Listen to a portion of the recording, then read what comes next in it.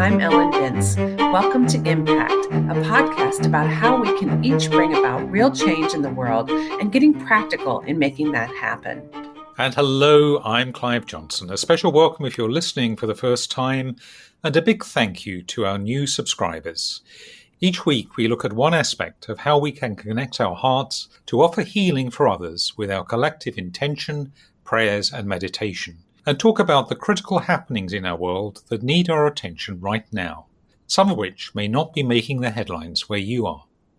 In the news that we'll be focusing on this week, we'll begin in Ethiopia and talk about the drought and the starvation and the hunger that's happening there. More on that later. But first to our featured topic for this week, and it was my great pleasure recently to talk to someone that Ellen and I are big fans of, a beautiful human soul, Rob Meyer-Kukan. Rob Meyer-Kukan is the owner and body worker at Seven Notes Natural Health in the, I think it's University City. I went there once, Ann Arbor in Michigan. He began his practice in 2015 at the Healthy Musician Institute, LLC, particularly there serving musicians and performing artists who had repetitive strain injuries, an occupational hazard, I guess, if you're a musician. He is a passionate educator, musician, and piano teacher.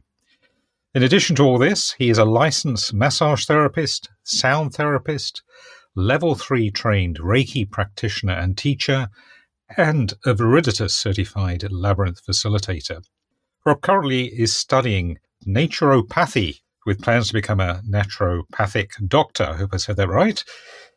He is very attuned to the power of sound vibration and frequency, especially in encouraging balance, natural health, and in our collective work for intention and healing. Rob has a unique set of skills and uses his extensive skill set and anatomical background to help people hear, see, and feel true wellness.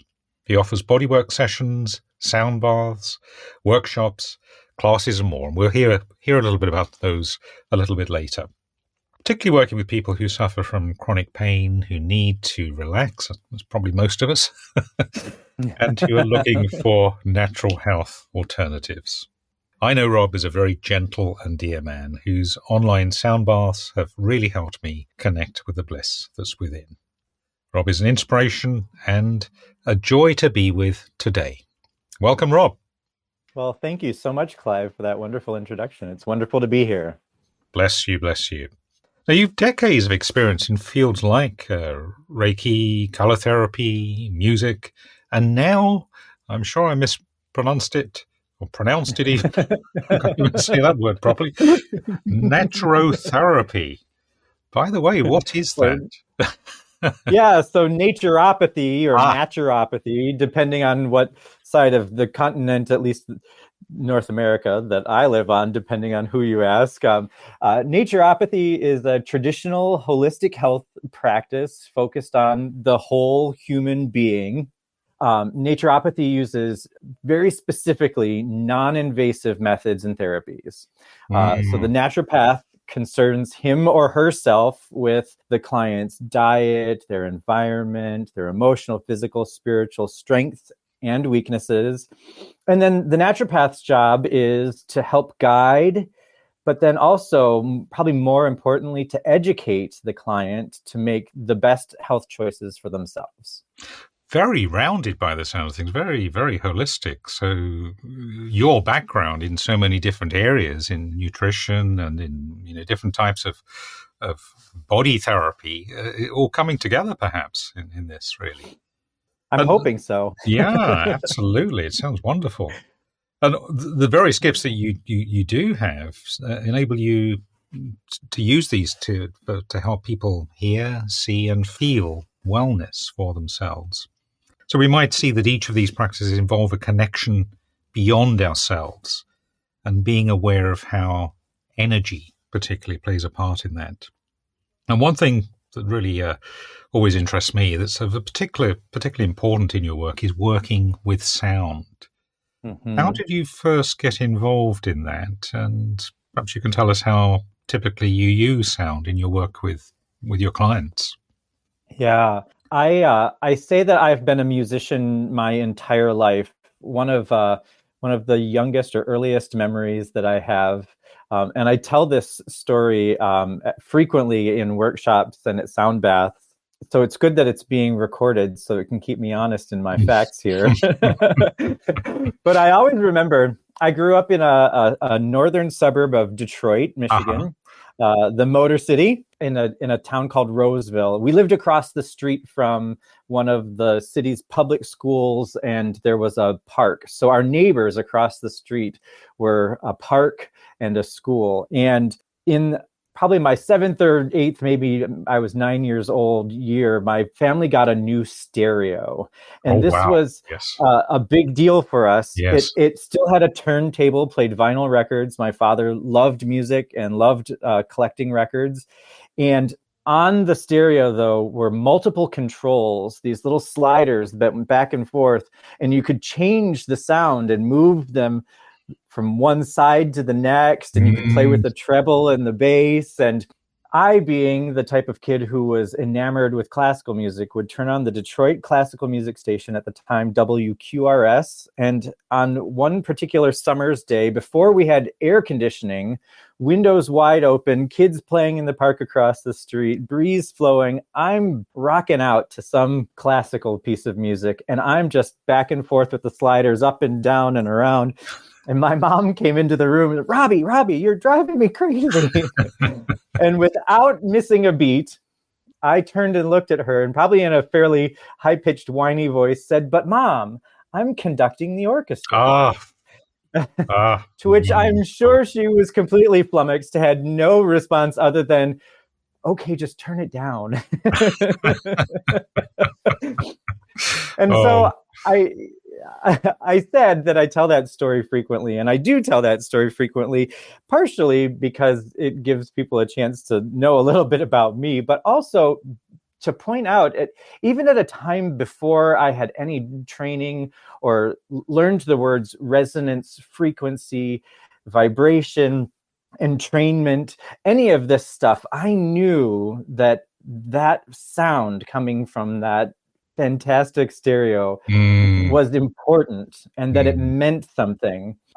So fast forward, I go to college, I'm working as a church and school musician, I'm teaching piano lessons, music's a daily part of my life. And I had an injury due to a congenital defect, and it stopped me from being able to make music. And I did PT and worked with doctors and things, did some holistic movement therapies, Alexander technique, Feldenkrais, those types of things. Oh, yes. And my Alexander teacher said, you're really kind of taking to this. And she could see me starting to pull things out and share it with the musicians I was working with in my private lessons and in my group rehearsals and things. And she said, you should become an Alexander teacher. And I said, well, I need a job and I need insurance and all of these things. So, I don't know that I can just pack everything up and shift gears. And she says, well, then you should consider going to massage school. And I said, what? And she said, well, you'd learn anatomy, which is something you're really interested in, and you would learn a marketable skill, and it would be something that would help people. I know that's something you're passionate about too. And then as the story goes, one thing leads to another, and I graduated. My work at the church I was currently at that time changed. My job was changing, and it gave me an opportunity to start working with this. And when I started working with massage and natural health, a friend of mine from the handbell world said, you should check out this thing they're doing with singing bowls. And regrettably, my initial reaction was, oh, that doesn't sound like it's something I want to do at all. I may have used stronger language, but I at first thought that it was maybe, a bunch of hooey. And I just kind of dismissed it. And then I started to research it, and I started to see that medical centers at major universities were using sound and frequency in operating room. And, Johns Hopkins University was doing this and that with it. And other college universities were using sound and frequency with coma patients because the frequencies and vibrations they were finding that could be used and simulated were the same frequency and vibrations that the brain makes when you're recalling memories, which is why they tell coma patients to talk to them about specific things, not just, hey, how's it going? But remember that time we went fishing, because that part of the brain that lights up when you remember something is the same part that lights up when you're doing something. So I said, okay, well, I'll do this. And I signed up for a sound healing class with singing bowls, these bowls you can see behind me on the shelf here. And then my mom got sick and spent 2 weeks in the hospital and subsequently died. And then we had the week of the funeral. I was a week back to work, and I thought, I can't go after I've been off all this time. And it was my dear husband, my partner, who said, if you need this at any time in your life, it's now. Go do this. And so I begrudgingly took another week off of work to go to Chicago to play with singing bowls for a week. And in the first day of class, I laid on the table. They gave us a chance to do some initial sessions with one another. And I processed so many emotions, memories, grief. I thought, from this moment on, I have to share this with other people. And I've basically dedicated my life and my work to doing that ever since. Yes. It's really down to the experience ultimately, rather than the theory that brought you to that, and some wonderful encouragement along the way. People really seeing your talents there. I love the story about playing with the stereo as a conductor. I think I used to put the stereo when I was young, and get a knitting needle out or something like that sometimes too. Absolutely. Never actually at the time appreciating that conducting was a little bit more involved than just waving a stick, I think. There we go. It felt good. So we use this term therapy, sound therapy, and it suggests a need for healing of some kind. But is there something more from what you see, what more to what is happening when you work with sound that might go beyond that?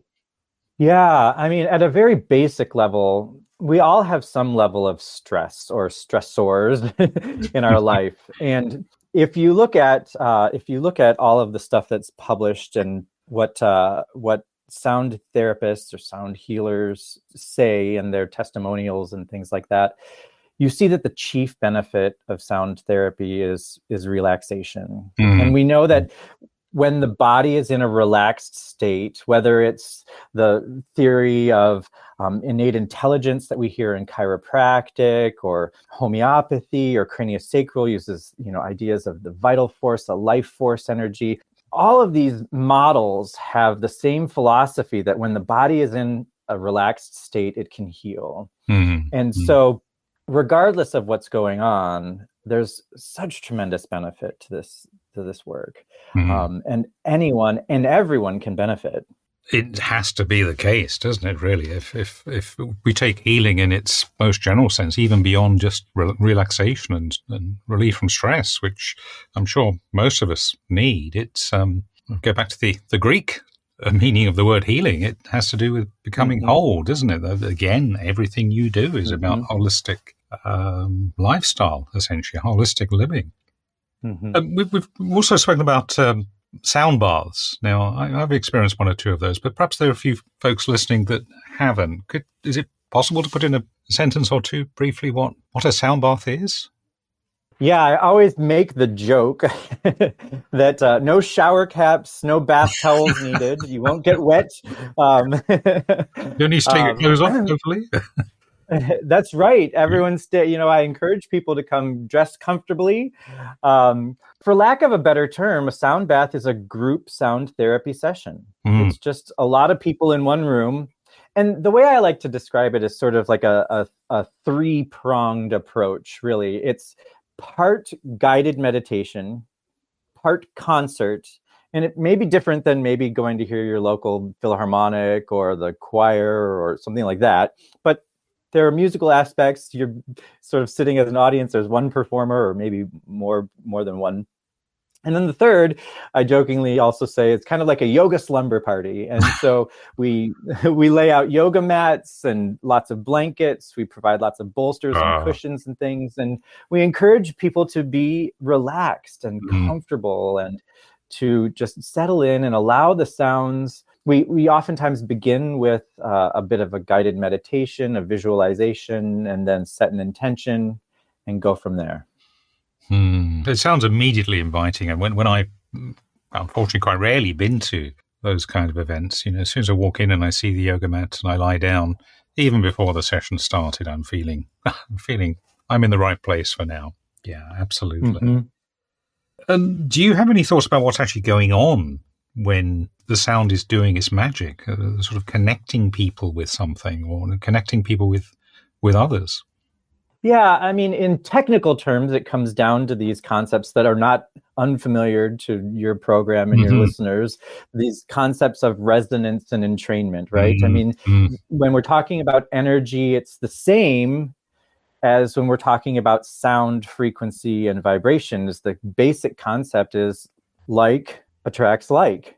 And so, like on the piano, if you held the sustain pedal down and played a C, for example, all strings that are tuned to C and all strings that have C as an overtone, for that matter, can start to vibrate and express that note in one way, shape, form, or another. And so you get the same sort of thing. And in maybe not so technical terms, the result of that then is community. People come together and they realize, like-mindedness is not that hard to find, particularly when you're on the yoga mat next to someone at a sound bath.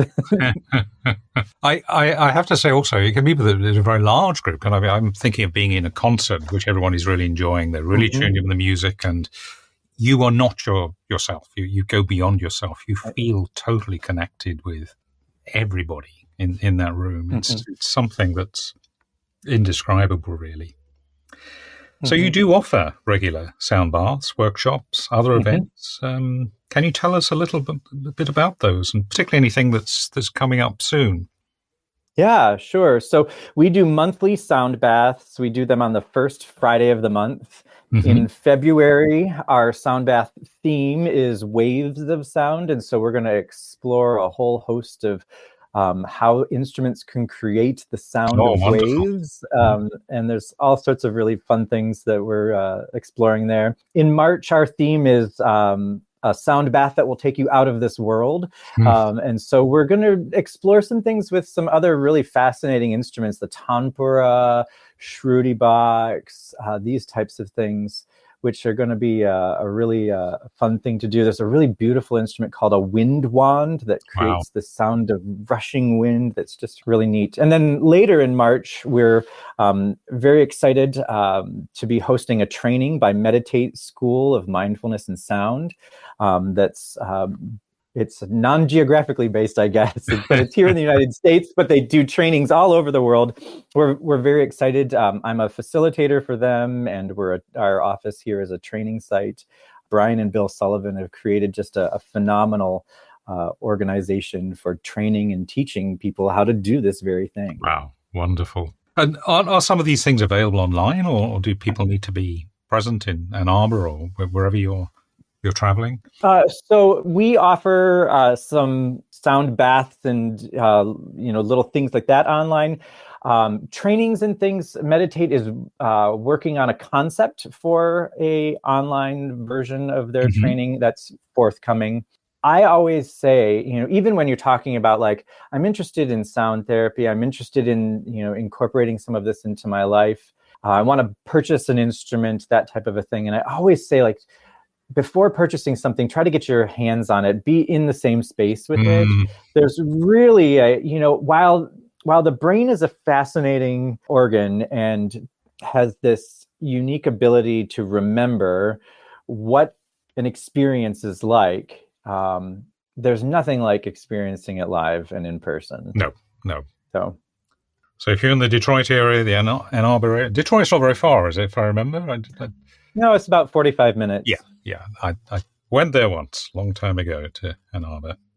Very nice restaurant, if I remember. Lots of very nice restaurants. Very nice restaurant, yes. That was back in corporate days when someone else was paying. Oh, dear. So our podcast is all about intention. From your experience, what you observe working with your clients, what role can or does intention play in healing in general? Here we're talking about, I guess, one of the main purposes of offering the sound baths and so on. Yeah. I'm glad you asked this question, because intention really is sort of the key. Jonathan Goldman is one of the foremost teachers and pioneers of sound healing and sound therapy. And he has this amazing formula. He calls it frequency plus intent equals healing. And so it's just that simple. And so when you add the sound of these instruments, whether it's a gong, a singing bowl, whether it's a rain stick, a drum, a tanpur, a shruti box, any of these types of things, a chime, you add the frequency and vibration of that with your intention. All of the discussions about, is it 440 hertz that's more powerful, or 432 hertz that's more powerful, which is a huge discussion amongst the sound healing world. You can't go wrong. Can't miss. You're going to find the natural alignment, aren't you? Essentially, but when you've got your intention tuned in, I guess that's really really key. Absolutely. Yeah. Very, very valuable to keep that in mind. Yeah, and when I was teaching music, and I taught piano lessons for 29 years. One of my favorite quotes was from Nadia Boulanger, the great French music pedagogue. She said, "To study music, we must learn the rules. To create music, we must break them." And that's, for me, where intention comes in. At first, when we're working with these healing modalities, we're all about the protocols. We're all about the, how long do I this, and where's my hands go that, and where do I place this? But once you really start to feel comfortable with the modality, then you can move into, all right, I can let my intuition settle in here. I can let intention take over. And that's where the magic happens. And I guess mastery of anything is a bit like that, isn't it? You kind of start by understanding the principles, and you practice perhaps. And sometimes it does not involve a lot of practice. It just involves doing it and being open and having the right mindset. I know that was my experience of meditation. I kind of came to it fairly quickly, really, within a matter of sessions. But stick with it, and you are then going to flow with it. You're going to tune in with it. And it's where the magic happens, as you say, really. Yeah. Yeah. So a lot of wonderful things you're doing. And obviously we'll put in our show notes links to your website and the various workshops and so on that you're offering. And they sound absolutely wonderful what's happening in the next couple of months. We obviously focus quite a lot today on the importance of sound in its ability to connect us at a very deep level and in healing. Is there anything else that we've not mentioned that you'd like to talk about just before we sort of wrap up? No, I think we've covered it all. I guess a great deal of gratitude and thanks for having me on. Oh my goodness. It's been a real pleasure, absolute pleasure. And if I remember right, you have a YouTube channel. I do, yes. Yes, I have listened to it, or watched it, I should say, but obviously listening is perhaps more. You can certainly tune it in and close your eyes and benefit from that. Yeah, there's some sound baths there, if I recall, that I've enjoyed. So we'll put that link there as well, if folks can hunt you down that way. Absolutely. And really wish you well with the workshops, and look forward to Thank you. keeping up to speed with what's happening further down the line. Bless you, Rob. Absolutely. Thank you so much. Thank you, you too. Thank you. You're listening to Impact, a podcast for anyone who believes in making a difference in the world through prayer, healing, and sending intention out into the world. Join us as we focus attention on where healing is needed right now. Together, we change our world.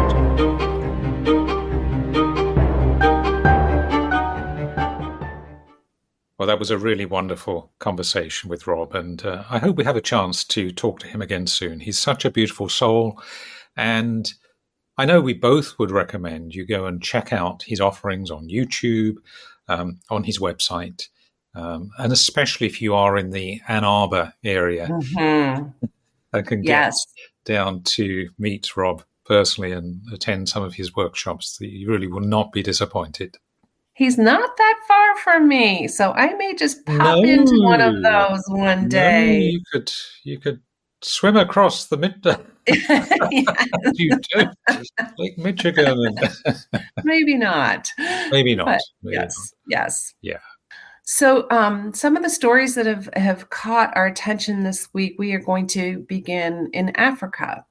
And millions are facing starvation in Ethiopia.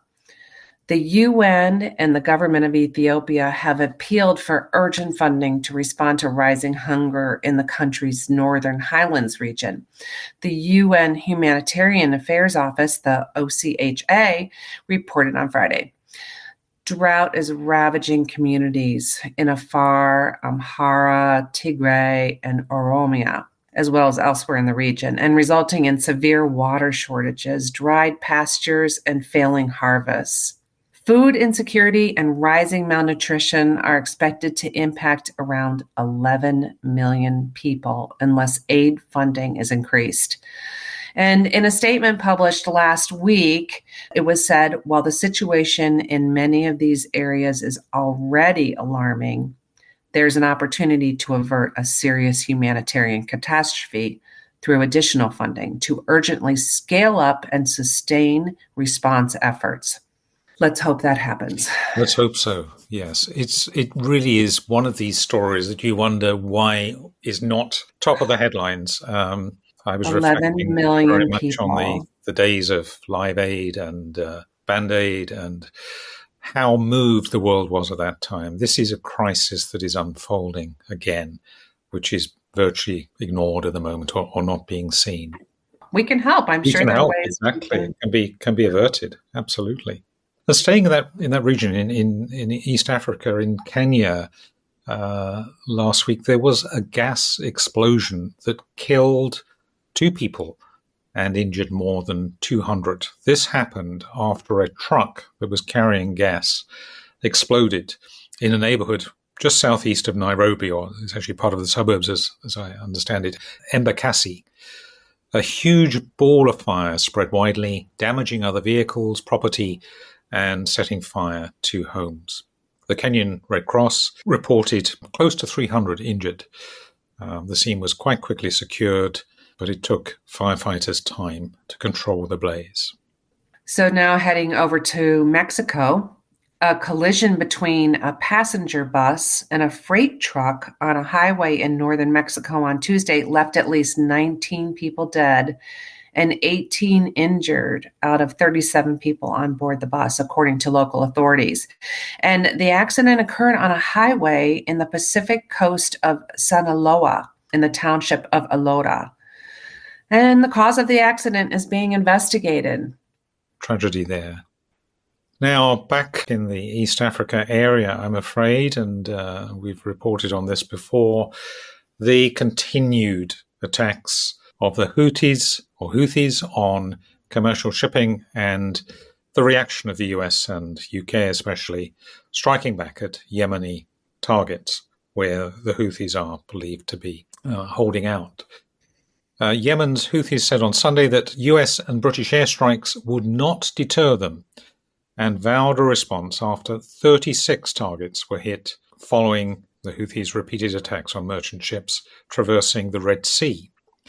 It seems that the attacks on the Houthi targets were a retaliation, again, for something we reported last week, for the deadly attack on US troops serving in Jordan. Both Houthis and the Jordanian attack are believed to be Iranian-funded, according to the US intelligence. The United States also vowed to take additional strikes and additional action to continue to send a clear message that the US will respond when its forces are attacked and when its people are killed, according to White House National Security Advisor Jake Sullivan, speaking to NBC's Meet the Press program on Sunday. Meanwhile, US Secretary of State Antony Blinken has traveled again to the Middle East. He's made quite a number of visits there since the outbreak of the war between Israel and Hamas. He was back in the Middle East on Sunday to support talks to work towards a new truce between Israel and Hamas. As the health ministry in Gaza said that now at least 27,000 people have been killed and more than 66,000 wounded by Israeli strikes since October the 7th. While in Israel, officials there say that around 1,140 people have been killed in southern Israel. International reaction to the conflict continues to be quite varied. The European Union's foreign policy chief, Josep Borrell, warned on Sunday that moves to suspend the funding of the UN Agency for Palestinian Refugees, this is the UNRWA, which we mentioned last week. The UN is investigating the allegation of some of its members having been involved in that October 7th attack on Israel. And as a result, a number of countries, including the US, have suspended funding. But EU foreign policy chief saying that this is putting hundreds of thousands of lives at risk, so really calling for that decision to be reconsidered. In the meantime, Canada has said that it will impose sanctions on Israeli settlers who incite violence in the West Bank, and has also introduced new sanctions on Hamas leaders. And in France, the Foreign Minister Stéphane Séjourné said Paris rejects the formal displacement of Palestinians into Egypt from Gaza. So the Western nations, allies, if you like, having differing views on how to respond to this, and particularly in connection with what's seen by some as being the disproportionate response of Israel to the attack. It feels like this is getting more and more complicated. Yeah, I think so. There does seem, again, we don't know what's going on behind the scenes, and there's quite a number of different nations involved, Egypt seemingly playing quite an important part in the diplomacy.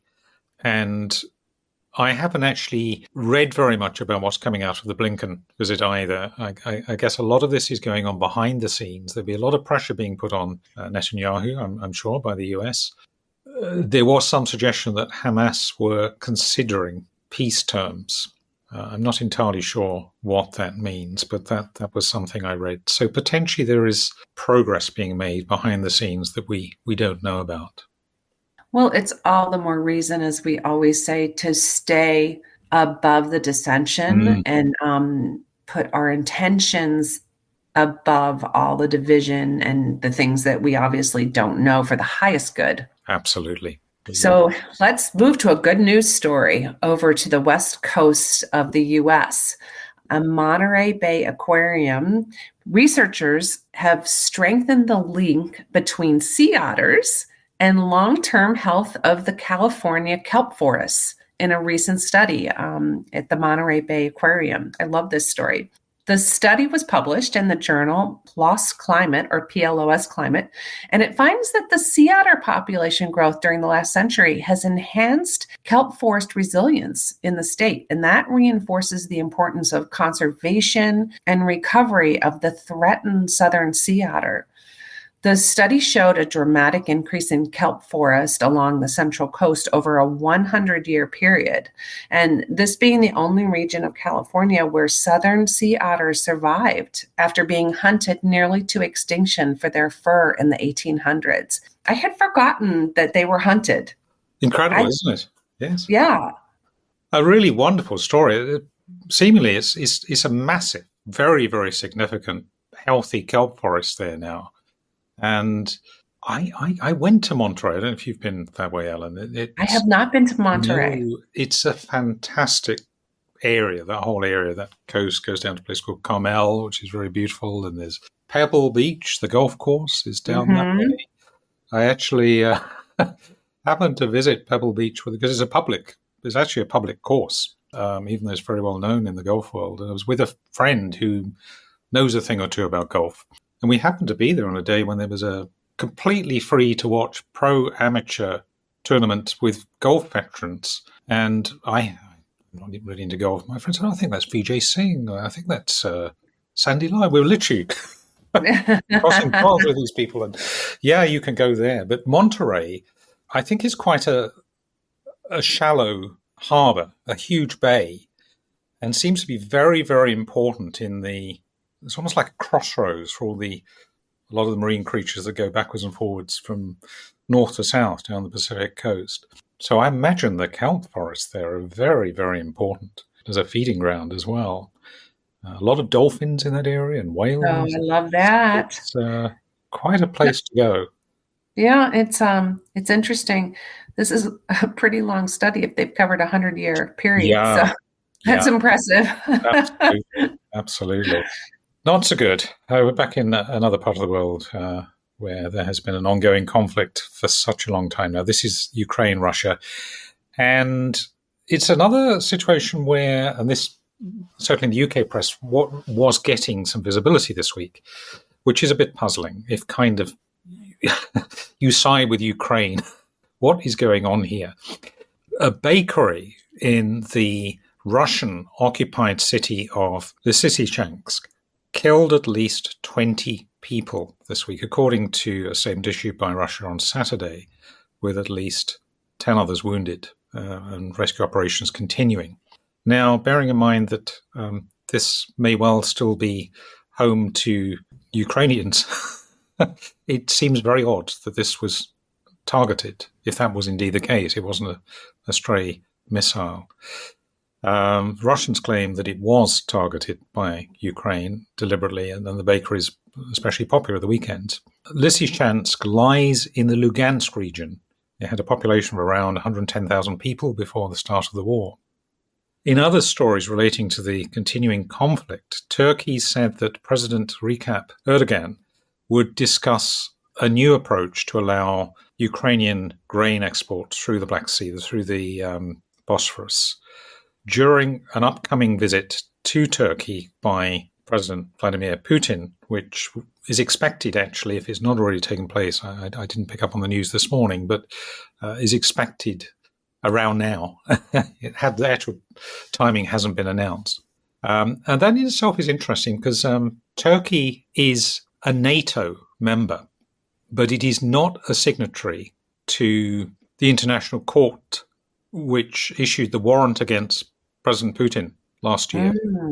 So he can go there, even though it's a NATO country, without fear of arrest.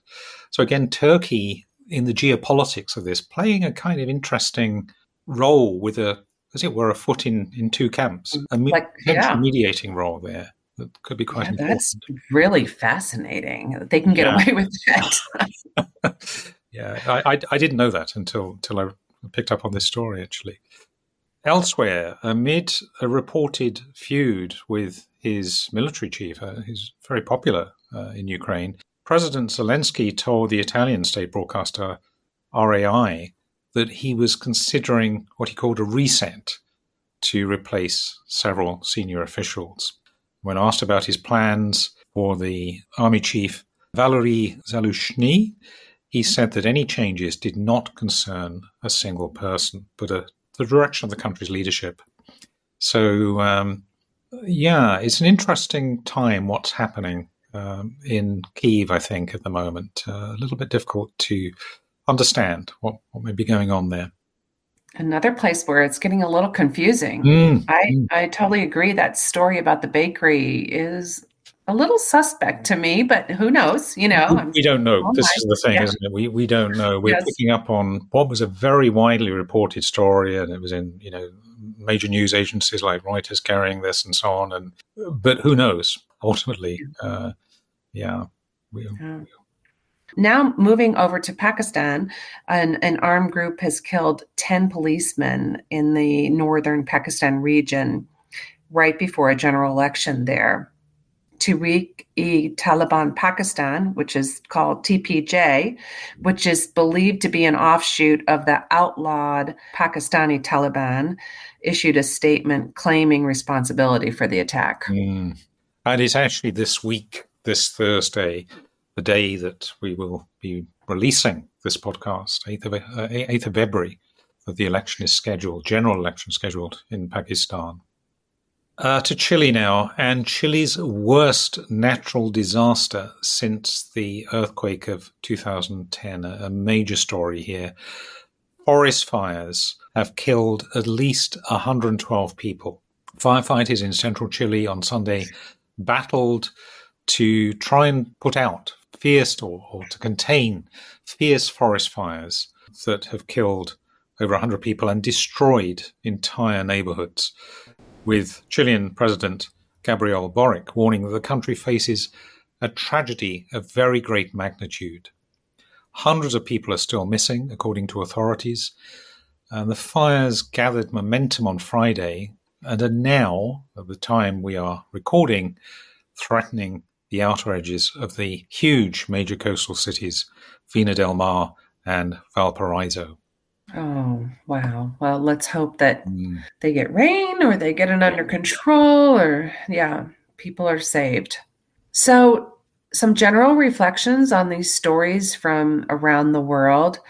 Let us offer gratitude for the health of kelp forests off of the California Central Belt, and will that both Russian and Turkish presidents will be moved to recognize the dependence of several African nations that are facing drought on the continued passage and protection of grain flows from Russia and the Ukraine.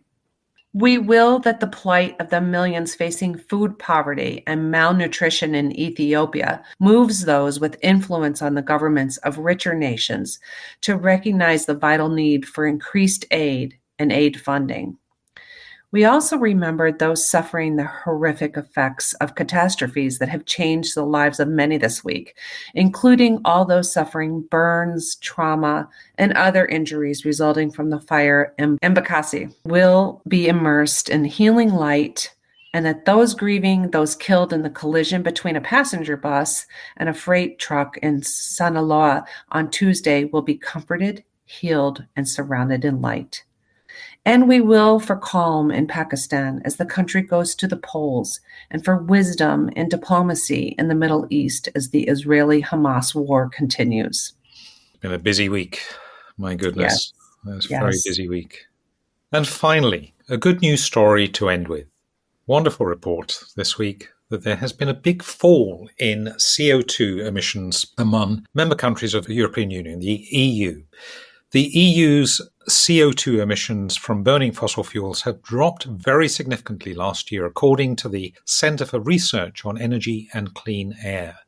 It said that 2023 saw the steepest reduction in emissions in the bloc's history, with the exception of 2020, when COVID lockdowns led to a big fall in fossil fuel use. The rollout of renewables was the main driver of the decline, said Carbon Brief, with the EU achieving a 25% year-on-year reduction in CO2 emissions from power generation last year. The EU has agreed to cut carbon emissions by 55% this decade, compared with 1990 levels. However, the European Environment Agency reports that current policies still mean that it will fall short of its COP target by 2030, although a report by the European Commission suggested it had reduced greenhouse gases by over 32% already. So moving in the right direction, if still... Yay, EU! Way to show us how it's done. Exactly. Yeah, that's awesome. That was quite something. Mm-hmm. So we thought we might take the good news story for this week and use it as our main intention. So our main intention for this week is, we will that all who have influence within EU nations will continue to be open to, be guided by, and promote actions and policies that help reduce their nation's CO2 emissions. And teach the rest of us how to do that too. Absolutely. That's definitely something they're doing right, moving in the right direction. So that about wraps it up for this week. Remember, you can connect with us in the Facebook group and for live intention holding in Clive's Daily Insight Timer offerings, and with me in the Labyrinth Activist Network's Zoom calls. Details of how to hook up with us are in the show notes. Thank you for listening and for sharing with us and holding intentions. We look forward to connecting again next time. And in the meantime, thank you. Go well. Stay safe. And remember, we're more powerful together. Impact is presented by Ellen Binns and Clive Johnson and produced by Impact Productions. Our theme music is by Chris Collins, and our logo artwork is by Auto Classic. Subscribe wherever you get your podcasts, and please leave us a review on Apple Podcasts, Spotify, Audible, or your favorite podcast provider. We're a non-commercial podcast dedicated to people of any faith tradition or none who yearn for healing in our troubled world. Please pass on the word so others may join us in making an impact. Thank you for listening.